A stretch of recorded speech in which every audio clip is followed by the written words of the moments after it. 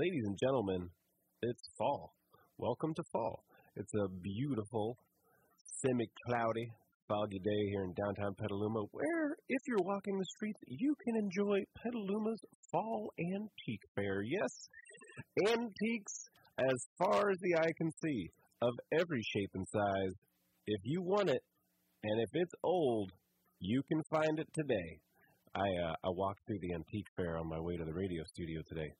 Pretty incredible stuff out there, you guys. Like antiques, like telephones, telephone booths were out there. Regular network television was there. They had a booth.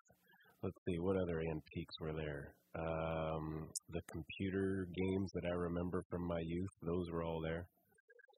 No, not really. Lots of furniture and stuff. Guys, how you doing? Doing good out there? You're listening to KPCALP, Petaluma, California, 103.3 FM, and this is Benedettiville Small Town Adventures. And you're listening to Gio Benedetti, and I am, alas, alone in the studio today. Jenny and Stella and Emmeline are coming back from a weekend excursion, girls only, and they might be by later. I hope they come by later. So it's just me, and I am still sick. I'm still super congested. I still have a cold. What's the good thing about having a cold for a really, really long time? I'll tell you what the good thing about having a cold for a long, long time is. It inspires poetry. Ladies and gentlemen, it inspires. I think all of you know who have been sick for weeks on end, how all of a sudden the mind turns to poetry and to rhyming and to that heady mixture of feeling and letters. The alchemy of the mind and the pen that doth create the magical words of poetry. Well, you guys know, if you've been listening, that I still want to be Shel Silverstein. I still want to be I want to take on the mantle of kid poet numero uno. And because I've been so inspired by having this cold, I wrote another poem about being sick. Now I'm going to read it to you. If anybody out there is also suffering from a head cold, this one goes out to you specifically. All you healthy people out there that are breathing easy and can taste your food and don't need a box of Kleenex next to your bed at night, this poem's not for you. In fact, I'm rather upset with all of y'all. It's a little bit of jealousy right there coming through the radio waves, and I am not ashamed to admit it. Now, without further ado, this is a poem called Head Cold Superhero, and it goes like this. You ready for this? I'm hoping this is the only poem in the world that's ever started out with this line. All right, buckle up. I'm a booger factory. I'm making quite a lot. I've replaced most of my head and brain with brand new grade A snot. I'm the number one nose blower. My nose blows can't be beat. If you can get past my green-wadded Kleenex tower, we'll compete. I'm the champion of congestion. I'm more stuffed up than a couch. I could teach a giant teddy bear what stuffing's all about. I'm a snot and mucus monster. I've got it by the ton. My nose is now a cool, super-powered mucus gun. I'm a real head-cold hero. Call me Snot Man, if you please. I'm available for autographs, but watch out in case I sneeze. I'm a head-cold superhero. I'm the best that's ever been, but I'd trade it all for just one chance to taste my food again. True story that. I would literally trade all of my super amazing head-cold powers just to be able to taste food. You guys know what it's like to just chomp on things for 2 weeks with no flavor? Some of you do. And I'm in solidarity with you guys. All right, well, thanks for coming to my poetry corner. And I believe you know what's happening next because I got this big red light that's blinking at me. It is sponsor time. It is sponsor time. So let's make sure that we get our sponsor in there. Who's our sponsor today? Oh, yeah. This is important. Guys, listen up. I know sometimes we have sponsors that just seem silly, but sometimes we have really practical sponsors. And I think today is one of those days. So, pay attention. Coming at you.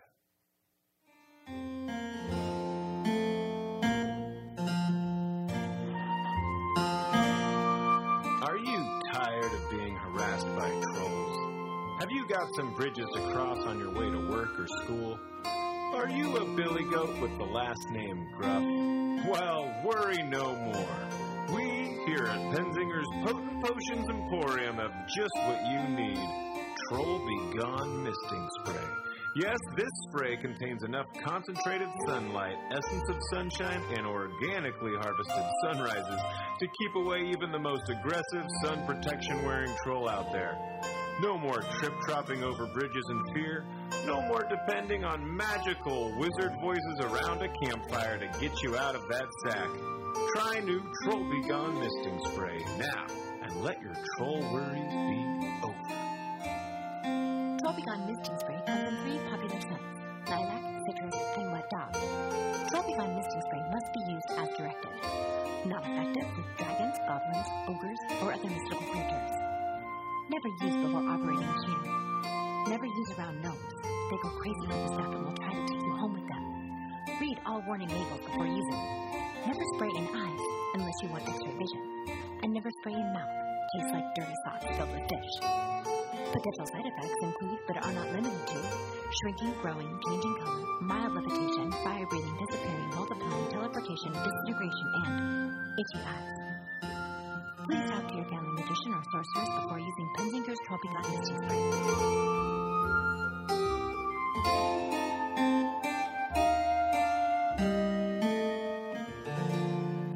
Penzinger's Troll Be Gone Misting Spray. Yeah, I mean, it's fall. I don't know if you guys know this, but I've been talking to Blue, and Blue is, as you know, the expert on trolls, especially in the Petaluma, Sonoma County area. Did you know that trolls are seasonal? Yeah, I know. You probably are like, hey, Joe, I haven't even seen a troll. That's because it's summertime. Trolls hate the heat. But with this overcast weather, with this cooler weather coming in, with fall coming into winter, oh, ladies and gentlemen, children, boys and girls, watch out, man. It's troll season. And in troll season, you better pick up some of that Troll Be Gone Misting Spray. If you haven't found it, if your local stores aren't carrying it, let us know at Benedettiville, mail@benedettiville.com, and we'll point you in the right direction. We've got the inside line with Penzinger's Potent Potables. So, hey guys, while that commercial was playing, I blew my nose 27 times.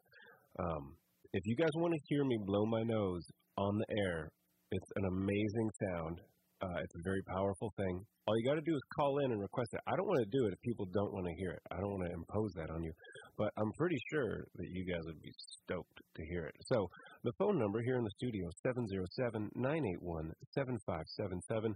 And, just let me know. Let me know if you want one of these amazing nose blows to be an on-air nose blow. I'd be happy to do it. And, just give a call. 707-981-7577. In the meantime, let's see what we have here. Oh, I wonder what this could be.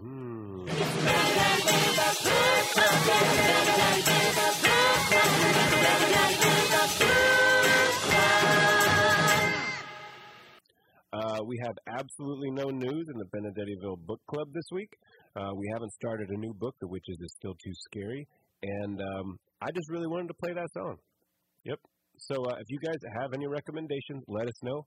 We got that email address. You can also drop us a letter if you want to write it down on a piece of paper, put a stamp on it, put it in an envelope, flip that, put the stamp on the envelope, and mail it to P.O. Box 336 to the Mail Depot. That's on 4th Street in Petaluma, California, 94952. That'd be great. We'd love to see some mail from you guys. And once again, there is absolutely no news, no new news in the...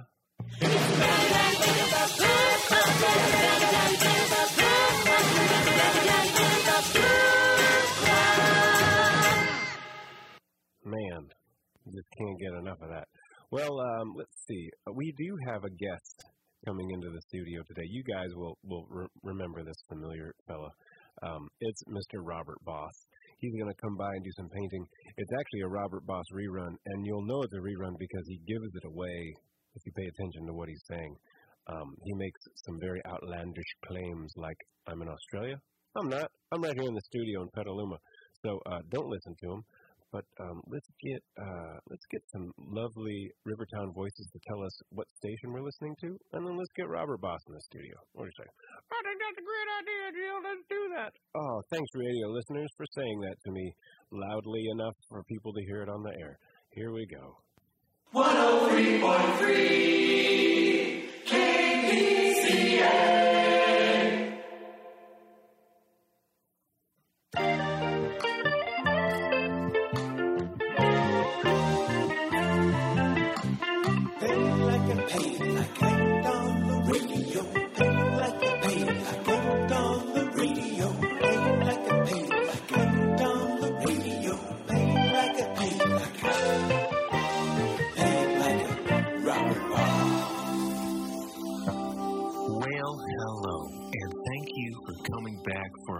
Episode of Paint Like a Robert Boss with me, your host, Robert Boss, still the world's only painter on the radio. I'd like to thank the kind people of Benedettiville again for asking me to come back. I've never had two shows at the same place before. And I'd like to thank all of you great people out there who sent in your letters demanding another Paint Like a Robert Boss episode. You asked for it, you got it. And today, because that Geo character is off in Australia, I thought we'd just do a wonderful, marvelous little happy painting of a hoppity-doppity little kangaroo today, okay? Now make sure you have all your supplies and follow along with my very simple yet absolutely innovative techniques and steps in our painting today. We'll start with the bit of blue and slap a nice little sky back there. Okay, now because we're painting the kangaroo today, I'll be jumping up and down as I paint everything. I think it's very important to try and understand the subject you're painting, and because of that, I'll be jumping up and down, just kind of swinging my big gripper brush around, more or less in the direction of the canvas, okay? But don't let the direction of the canvas get you down. You can just kind of wing it around all willy-nilly if you want. It's just real fun. Be real free, just like a kangaroo in the outback. Okay. Whew. All right, I think we got one real beautiful sky there. Our kangaroo today will be brown, and as will the grassy, dusty ground that he hops around on, okay? That means we're going to need a lot of brown, doesn't it, folks? And when you need to get a lot of paint on the canvas real quick, it's nice to not have to bother with these teeny, tiny little brushes. Heck, it would take all day. Now, the good people at the radio studio have told me that under absolutely no circumstances can I use my chainsaw brush again here, and that's fine. Not everyone can have a real nice appreciation for the arts. I understand. But I won't waste your time and mine with a bunch of brushy nonsense, no sir. So this week, I've got a fire hose. And I modified this here water pump and filled these buckets with tons of all kinds of brownish paints and stuff. And as soon as I get my goggles on here, well, okay, yeah, let's fire it up. Okay, here we go. All right. Now, the biggest thing to remember when you're painting with a fire hose is to not let go. Real important, because these things will whip around all wild and crazy like if you let them. You got it. Okay. You're going to spray the canvas if you can. Lay out a nice big old stream of paint on the ground. Yeah, the splatters look like that. So that's good for us. Ooh, let's get that kangaroo going. I'm not sure what a kangaroo looks like, but I know I'm feeling it. I can keep jumping around with this hose. I'll get a real nice painting of what it should feel like. You know what I mean? Hey, jumping with the fire hose can be tricky, and now the floor's real slippery with that. Oh, whoopsie. Oh, that did it. Oh, I lost my grip on the hose. Whoa, you should see it turn around the studio here. There's paint everywhere. I just got to dodge around it. Okay, just got to get over and shut off the pump here. Oh, and there we go. All right, Let's have a look now, okay? Wowee. Well, hey, I'll tell you what, if that is not what a kangaroo looks like, well, it is certainly what it should look like, okay? And the studio here looks absolutely fabulous with just a whole mess of brown paint hose all around, all crazy like. Just really, really nice. And, yeah, I think this painting is just about as done as it can be. I'll just sign it here with a little swish of the old mustache. Swish, swish, swish. And we'll call this show over. Thanks for tuning in, everyone, and we will see you next time right here on Paint Like a Robert Boss. Toodaloo. Paint like a Robert Boss. Oh, man. Paint Like a Robert Boss, ladies and gentlemen. I hope you guys are following along at home. We've gotten a lot of people writing in to say how really enjoyable and how freeing and just really joyful the act of painting with very strange converted power tool implements can be. And if you've ever met Robert Boss, you can see just that sparkle of complete joy. Some call it madness. We think it's joy in his eyes, and I'm so glad that we get to share that with all of you out there in Radio Land. I'd like to play a song for you, and this is a song that started when Stella Jean was about 1 year old. Not even. She was probably like 6 months old. And she was just a tiny little thing that would squawk and cry in kind of wherever she was, as some babies are wont to do. And I started singing a song to her, and that song kind of stuck around, and then we recorded it 1 year. And Stella helped me play it. This was before little Emmy was even born. So this was Stella. You're going to hear Stella playing some harmonica, some accordion. You're going to hear her playing, is that it? I think there's some other stuff in there too. Anyway, it's a fun one. Hope you enjoy some deep cuts from the Benedettiville Vault. This is called Play Something. You Could Play. It doesn't even have a real title.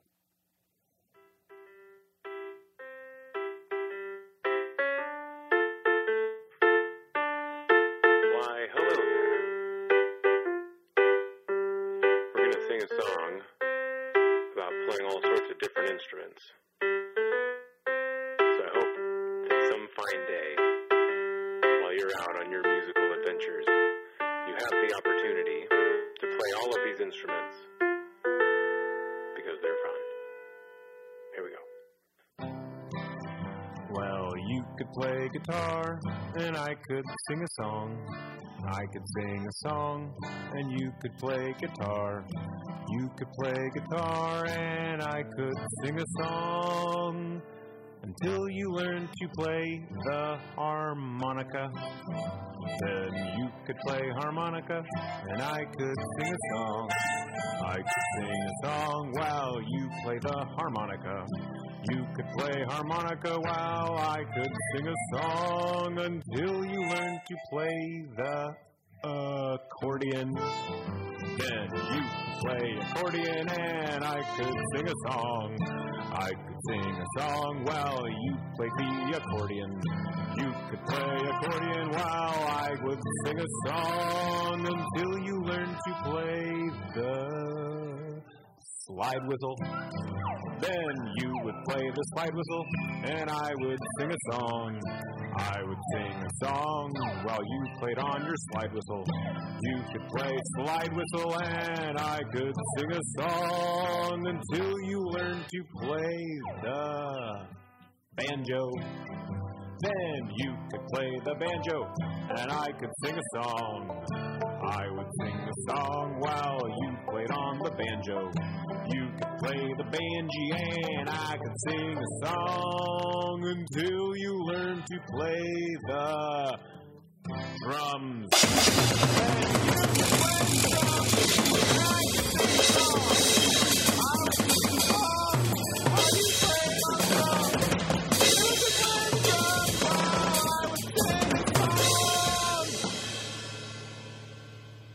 Until you learn how to whistle, then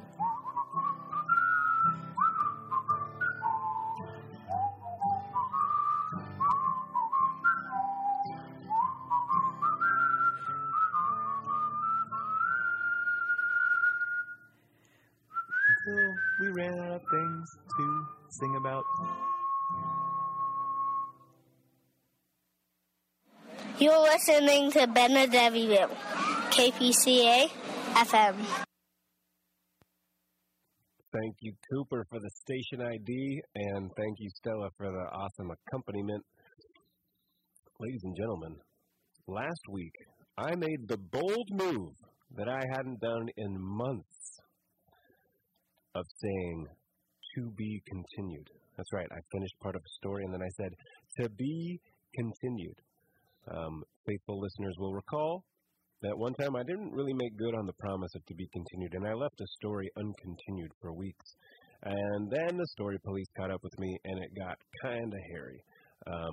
If you're wondering what that's all about, you can find it back in the podcast archives. You can find us on Benedetteville.com and check all that out.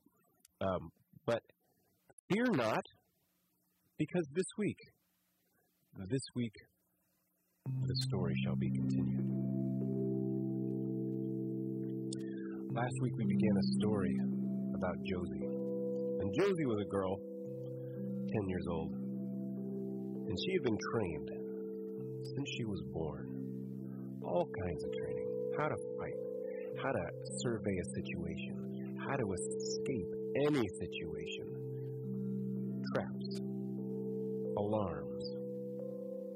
How to avoid detection.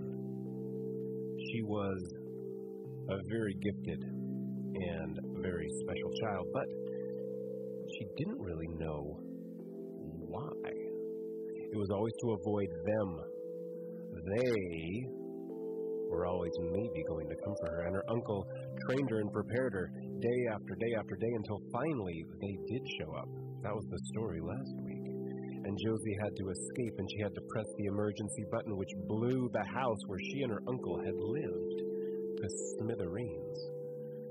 She was left in a tunnel complex, scrambling away, having only taken her backpack and the all-important emergency kit with her. And that's where we pick up our story, with Josie in the underground tunnel, still scrambling away from the recently exploded house. They, part 2. Josie didn't know what time it was when she finally stumbled into the cave. The first night, according to escape protocols, would be spent in the cave. It was small, circular, and, for a cave, pretty cozy. She had spent many a night there before. Then, it had been practice. She had always had a home to go back to. She had felt capable, safe, and brave. She had woken up the next morning, hiked home, and had a hot breakfast, gone to school, lounged around the house. Tonight was different. Tonight, she was on the run from them. They were real, and they had somehow bypassed every clever defense that she and her uncle had set and gotten to the house completely unannounced. The house was only ashes now. Josie had destroyed it as part of her emergency escape protocol, Scenario 23. She was exhausted. She had no home to return to. She was frightened and felt very alone in the dark underground world of the tunnels. She dug along the wall of the cave until she uncovered the small hole that held the matches and the lone candle for the cave, restocked last Saturday. She took it out of its plastic bag, set it in its holder in the cave walls, and lit it. The small gold light from the candle was shockingly bright after the hours of total darkness. She dug the sleeping bag from its hidey hole, found the stash of dried food, and hunkered down to eat. To eat and to think. Her head was a whirl of questions. Where was her uncle? Had he escaped them? Had they captured him already? How had they gotten past the alarms and warning systems at the house? Who were they? Why were they after her? Why had she spent the last 10 years training to fight, to escape, to outthink them, and not been told why? Why had her uncle never answered her most important questions? Why was she, a 10-year-old girl stuck in an underground cave, eating trail mix for dinner while a nefarious team of well-armed them was out to get her? And why didn't she have any idea why? The confusion turned into frustration, which turned into anger. She felt abandoned, she felt trapped, she felt very, very angry. And then she began to feel very, very warm. She looked up from her tin of nuts and dried berries. The candle flame was huge. It had expanded into a softball-sized globe of churning, angry-looking fire. Josie's jeans nearest to the candle were smoking with the heat. The candle flame grew bigger and hotter every second. Josie scooted herself away, her clothes damp from the tunnel journey, smoking in the intense heat. The flame grew. Josie could only stare at it, her back against the wall of the cave now. The flame as large as a basketball and intensely hot. Her confusion and anger still raged behind her eyes, and the fire gathered intensity until... Ow! She looked down. Something had bit her thumb. Something had bit her thumb very hard. A large black rat sat on the floor of the cave, staring up at her. Her thumb had deep teeth marks on it, and drops of blood were welling up. The ball of fire was gone. The candle flame was just a small, flickering candle flame again. Josie put her thumb in her mouth and stared at the rat. It stared back at her. Did the rat look disappointed in her? The rat chittered at her in what Josie thought sounded like very stern reprimands. It's gotta just be my nerves, thought Josie. The rat scurried away into the dark. A ball of fire and a disappointed rat. Let's add those to the lists of things to think about, thought Josie. She would have to get her answers to her questions tomorrow. She felt drained. She felt more tired than she had ever felt. Tomorrow, according to escape protocol, she would rendezvous with her uncle at the safe house. She'd have to get her answers then. With that meeting as her lone comforting thought, Josie fell into an exhausted, troubled sleep.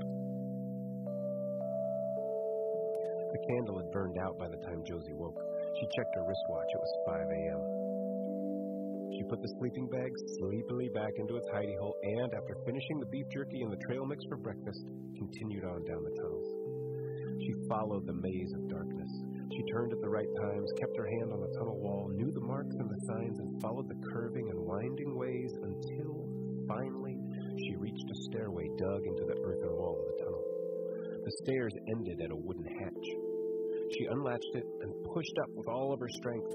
In a shower of dirt and leaves and grass, the hatch gave and her head emerged into the early morning light of the oak forest that surrounded the town. She took a deep, thankful breath of the fresh forest air. She replaced the hatch and covered it with the sod and leaves and sticks so that it blended with the forest around it. She walked the remaining mile to the safe house, crisscrossing the forest in wild, unpredictable routes. At times, she would leap from tree to tree to further confuse any would-be pursuers, all the while remaining alert and careful to avoid the alarms and traps she and her uncle had set around the perimeter. After taking every conceivable precaution, Josie approached the house and went in.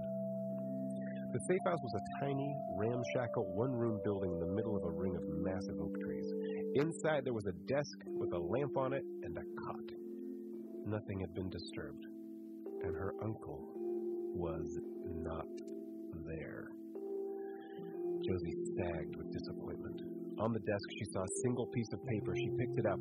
It was a letter from her uncle, and it read, "My brave girl, I'm sorry I cannot be here. It's much too dangerous for me to try and reach you for now. I'm trying to lead them away from you, and I hope they will follow me. Rely on the emergency pack. It knows best.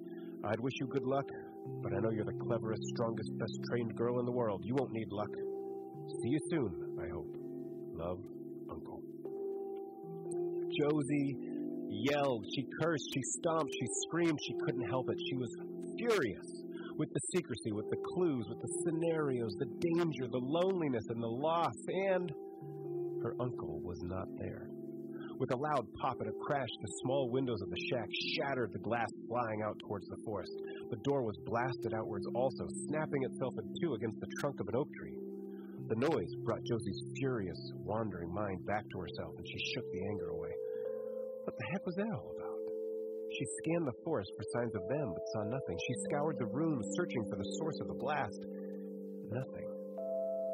Well, at least she had the clue of the emergency kit.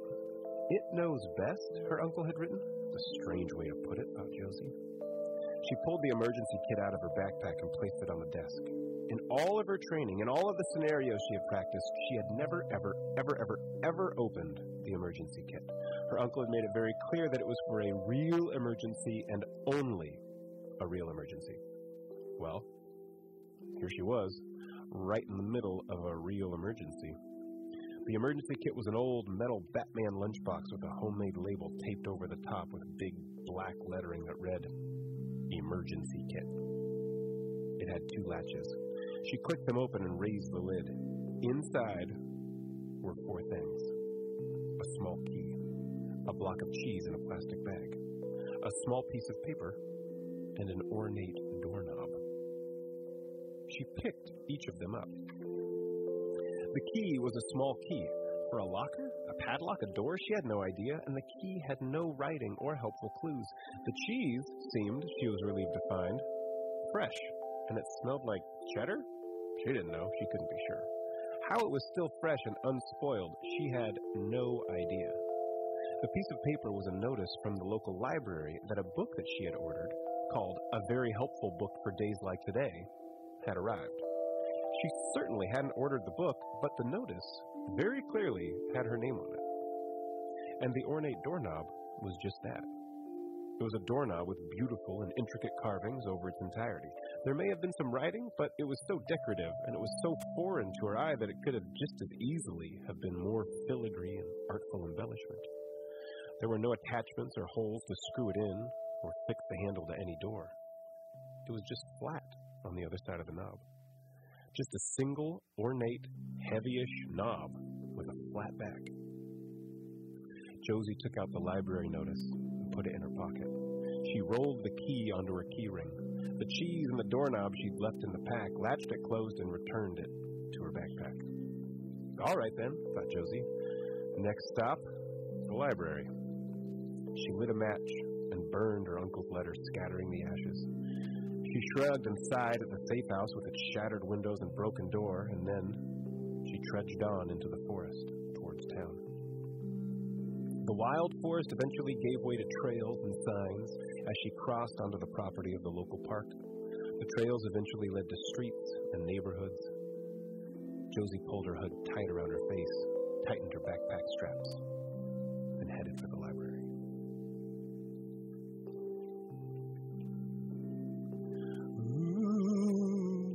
Mysterious stories. What is going on, Josie? Man, she doesn't know. I don't know. Do you guys know? We're going to continue that story a little bit later on. But as you know, we can only go so long here at Benedettiville's Small Town Adventures on KPCA LP, Petaluma, California, 103.3 FM, streaming online at kpca.fm. Before it's time to play a message from our sponsors, our dear sponsors who keep us on the air, who keep us so wealthy in our magnificent mansion tower on the hillside, so that when we do need to come down to the studio, we can have one of our many chauffeurs drive one of our many fantastic hover ships down to the radio station. It's all thanks to the generous sponsorship of people like Dave. Dave, what do you have to say for yourself here, buddy? Listen to Dave, you guys.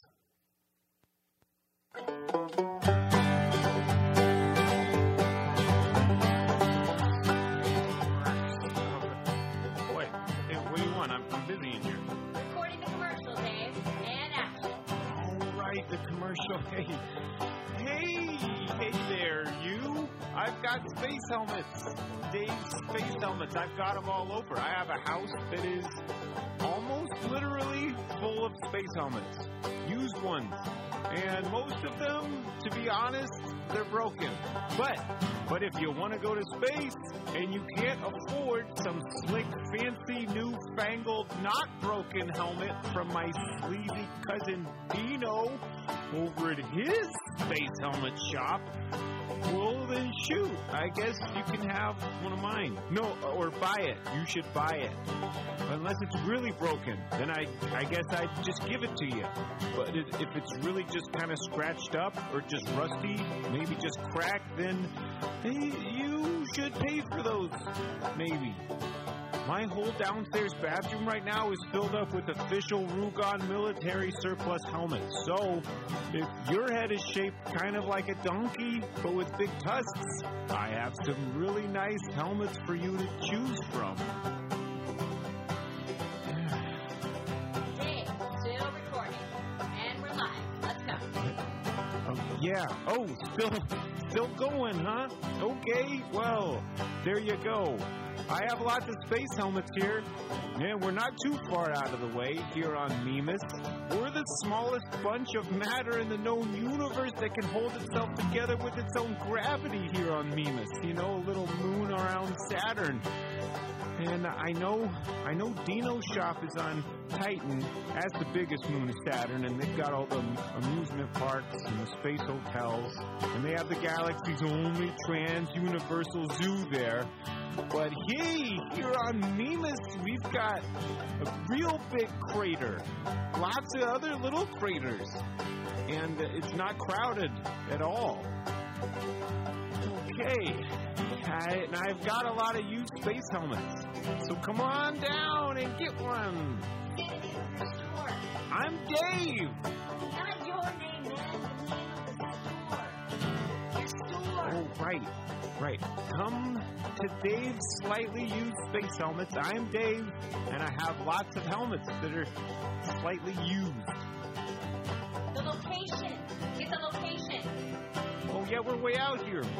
Totally middle of nowhere. Mimas, smallest moon of Saturn. Oh.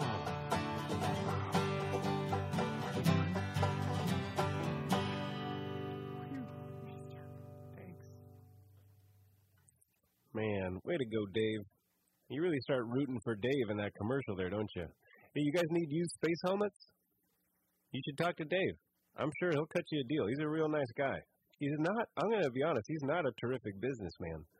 And I know I said that we had really lucrative sponsorships, but that was a blatant lie. No, we give Dave his sponsorships for free because, you know, when you're dealing in used space helmets, you don't always have enough money. And poor old Dave could really use some business. So come on, you guys. Halloween's coming up. I bet you want to be like a rocket ship space person for Halloween. Well, you're going to want to have a cool helmet. Call up Dave. What's that you say? You don't know how to get in touch with Dave and his used space helmets? Let us know. Benedettiville, we are the conduit to get you in touch with all of our fantastic sponsors. Mail at benedettiville.com, and we'll put you right in touch with old Dave. We're going to play another song. This is another deep cut from the ancient, way back when Benedettiville EP. Came out on the Blue Note label in 1965, coming straight out of New York. Just kidding. It came out for Christmas, and we gifted it to our family. There's a guy named Roger Miller, wonderful songwriter. He's hilarious. And we took one of his songs, and we wrote a few extra verses for it, and it came out sounding like this. Here's a list of things, you guys, that you can't do.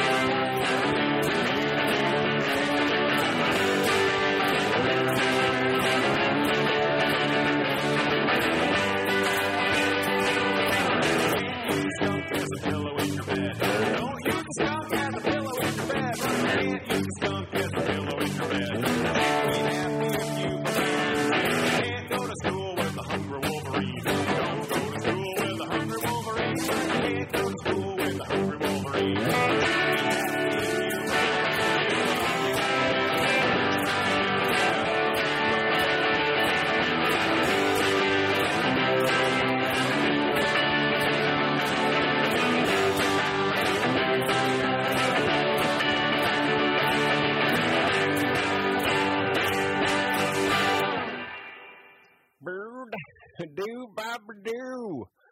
That's probably the best way to sing. Hey, you guys, everybody at home, everybody in your car right now, just take a minute and try some doodly-boo, bop-a-doo-ba-dop-ba-ba-doo-bop-a-doo-boo. Enjoy that. Good golly, but that's a nice time. Well, all right, you made it through our sponsor. You made it through a ridiculous song about things that you can't do. Let's check in with Josie. She's on her way to the library. She opened up the emergency kit, found 4 really strange things, and now she's heading for the library. The library was an old stone building on a corner in the heart of the downtown. It was 2 stories of old, massive stone and filled with racks and racks of rich-smelling wood shelves and towers of books. Josie loved the library, but she had absolutely no recollection of requesting any books there. But there was the notice in her pocket. She didn't think about it too much. She was really trying not to think about anything too much. Not candles, not exploding windows, not her uncle, not them, not strange notices for strange books at her local library. Her route to the library was wild and zigzagged. She changed her clothes at one point in the public restroom by the fountain. And when she was as sure as she could be that she wasn't followed, she walked up the wide stone stairs and entered the library. She presented the notice from her pocket to the librarian at the counter.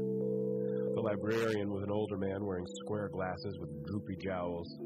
He barely looked at Josie as he took the printed notice, walked behind the counter, fetched a book, and slid it over to her. Josie took the book upstairs to her favorite reading nook, amidst the fantasy and adventure novels in a wide, padded chair, her back to a corner, looking out over the rest of the second floor and over the banister down into the first. It was, she had found, the best vantage point to view the entire library. She sat back and looked at the book that she had, apparently, requested. It was thin, but bound in hard black leather. The lettering on the cover was embossed in silver, and it read, "A very helpful book for days like today." There was no listed author. She opened it to its very first page and began to read. The book said. It was early in the morning. Josie woke up confused and uncomfortable in the darkness of the cave. The candle had gone out, and she was still chasing away the fog of troubled dreams. Josie, sitting there in the library, slammed the book closed and took a deep breath. What the heck? Who had written this? How did this book know what had happened to her this morning? She had woken up out of a rather terrible dream about burning houses and black cars. She added another million questions to the question pile, then opened the book again, flipping ahead some pages.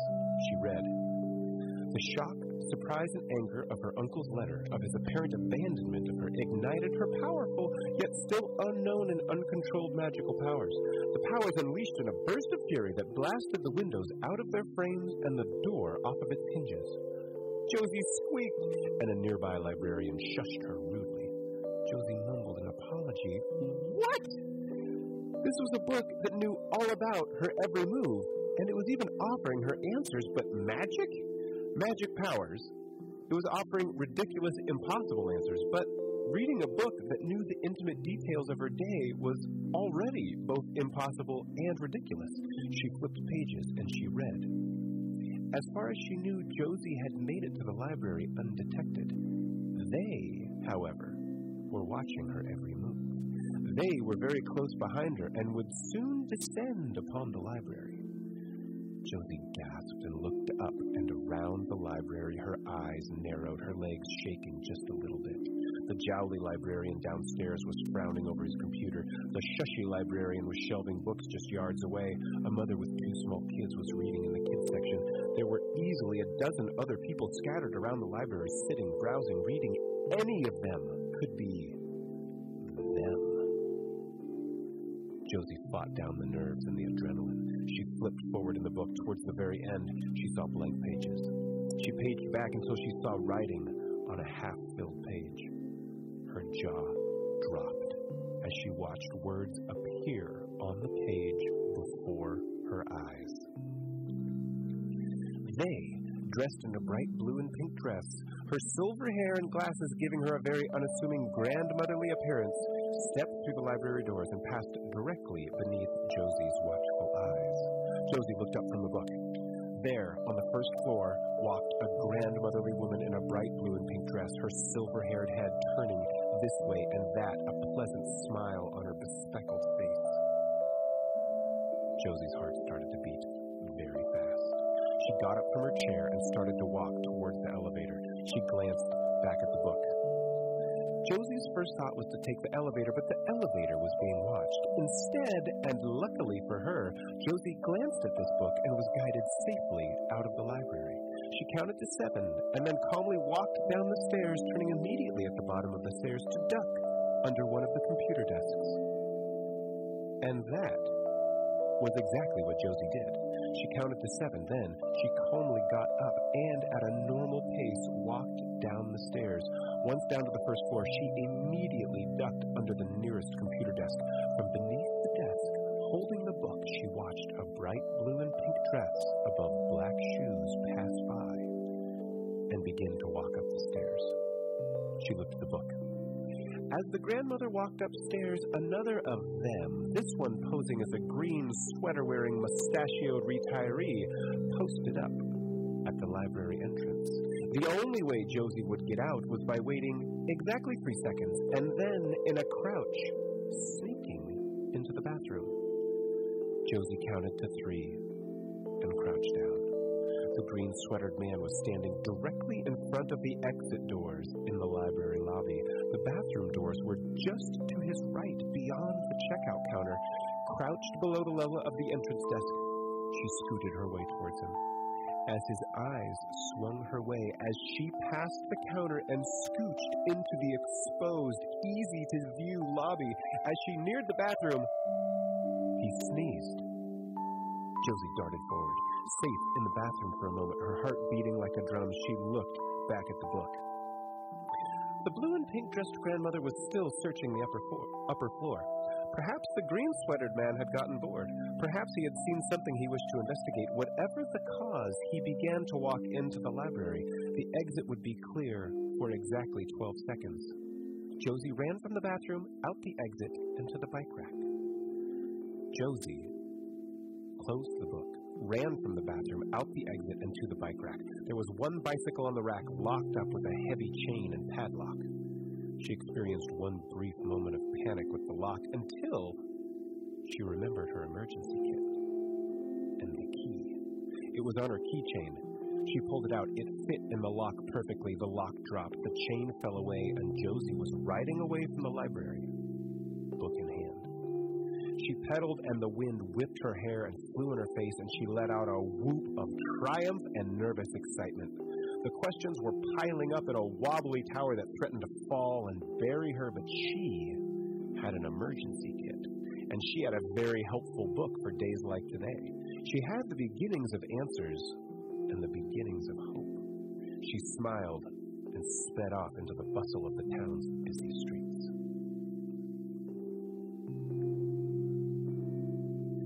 To be continued.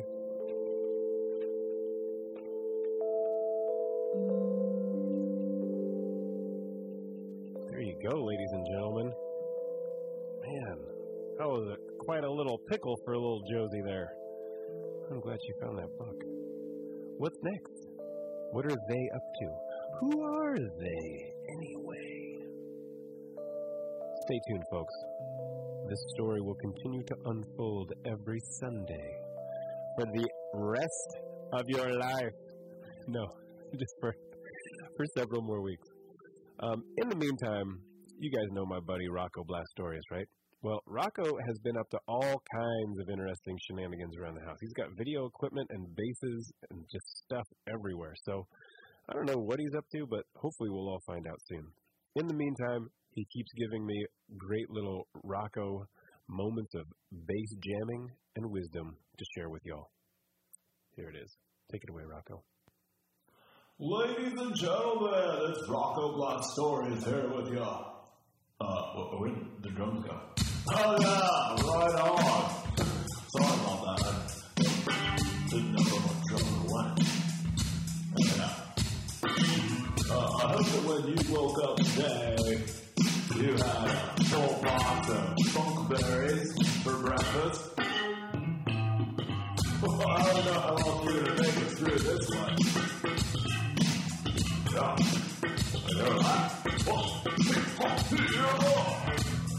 Let's call the funk Petaluma. Are you ready for it? Whoa! Oh, wait, let's get that drummer something to do. Come on, pick up everybody! What's so funny, man? What's so funny? But can I get funky? Oh, no. Oh, baby, you can. Hold on. I can't imagine a better way to spend time, ladies and gentlemen, to get some serious grooves on. It's been my pleasure to bring this to you via the four-string funk machine. Hey, we have electric bass. All right, hey, we'll see you next time, Petaluma. Rock up our stories out! KPCA Free Range Radio. Free Range Radio. Oh man, you guys, we are just about at the end of the hour, but I wanted to take a few moments at the end here to say, hey, thanks for all the dragon drawings. We got a nice little batch in the other day, and news flash from Benedettiville town, we are really getting close to finishing our first ever picture book. It's called Draw Dragon, and our good buddy Amelia Lorenz did the illustration. So keep your eyes open for that. Also, this fall, coming up starting October 13th, we're going to be showing up at some libraries. October 13th, we're going to be at the Petaluma Library, and it's free. It's going to be at 10:30. It's a Saturday, 10:30 in the morning. If you want to come and hang out with some puppets and talk imagination and creativity and wacky story time, man, October 13th, 10:30 a.m., Petaluma Library is the place to be. So you can check all that out on our website, benedettiville.com, and we'll keep you posted here on the radio show also. So, yeah, stay in touch. Come on out. We're going to be doing all kinds of stories, and Blue and Rocco always want to say hi to everybody. They're very sociable little puppets. Yeah, we hope we get to see you. Mail at benedettiville.com if you ever have anything that you want to say to us. And, whoa, what is this? It sounds like the ending music. Ladies and gentlemen, that's the end of another episode of Benedettiville Small Town Adventures. Thanks again for joining us. We'll see you next week right here on KPCA, 3 to 4 p.m. on Sunday. Benedettiville is Geo, Jen, Stella, and Emmeline Benedetti, and the story you heard this episode was They. That was part 2 of, we don't even know how many parts, you guys. It's being written fresh. These are hot, out of the story oven. All stories co-created by the forces of Benedettiville. Big special thanks this episode and every episode to Rob and John down here at KPCA. We'd like to thank our wonderful sponsors, Dave's Slightly Used Space Helmets and Troll Be Gone Misting Spray. Remember, you guys, it is troll season. You can't be too safe. Can't really overstate the danger and the need to be on guard for trolls, okay? So, please, you guys, pay attention. Drop us a line anytime about anything. Mail at benedettiville.com, P.O. Box 336 at the Mail Depot, 40 on 4th Street in Petaluma, California, 94952. Can't wait to hear from you guys. Can't wait to talk to you again. We'll see you next week, you guys. Bye. We love you. So long.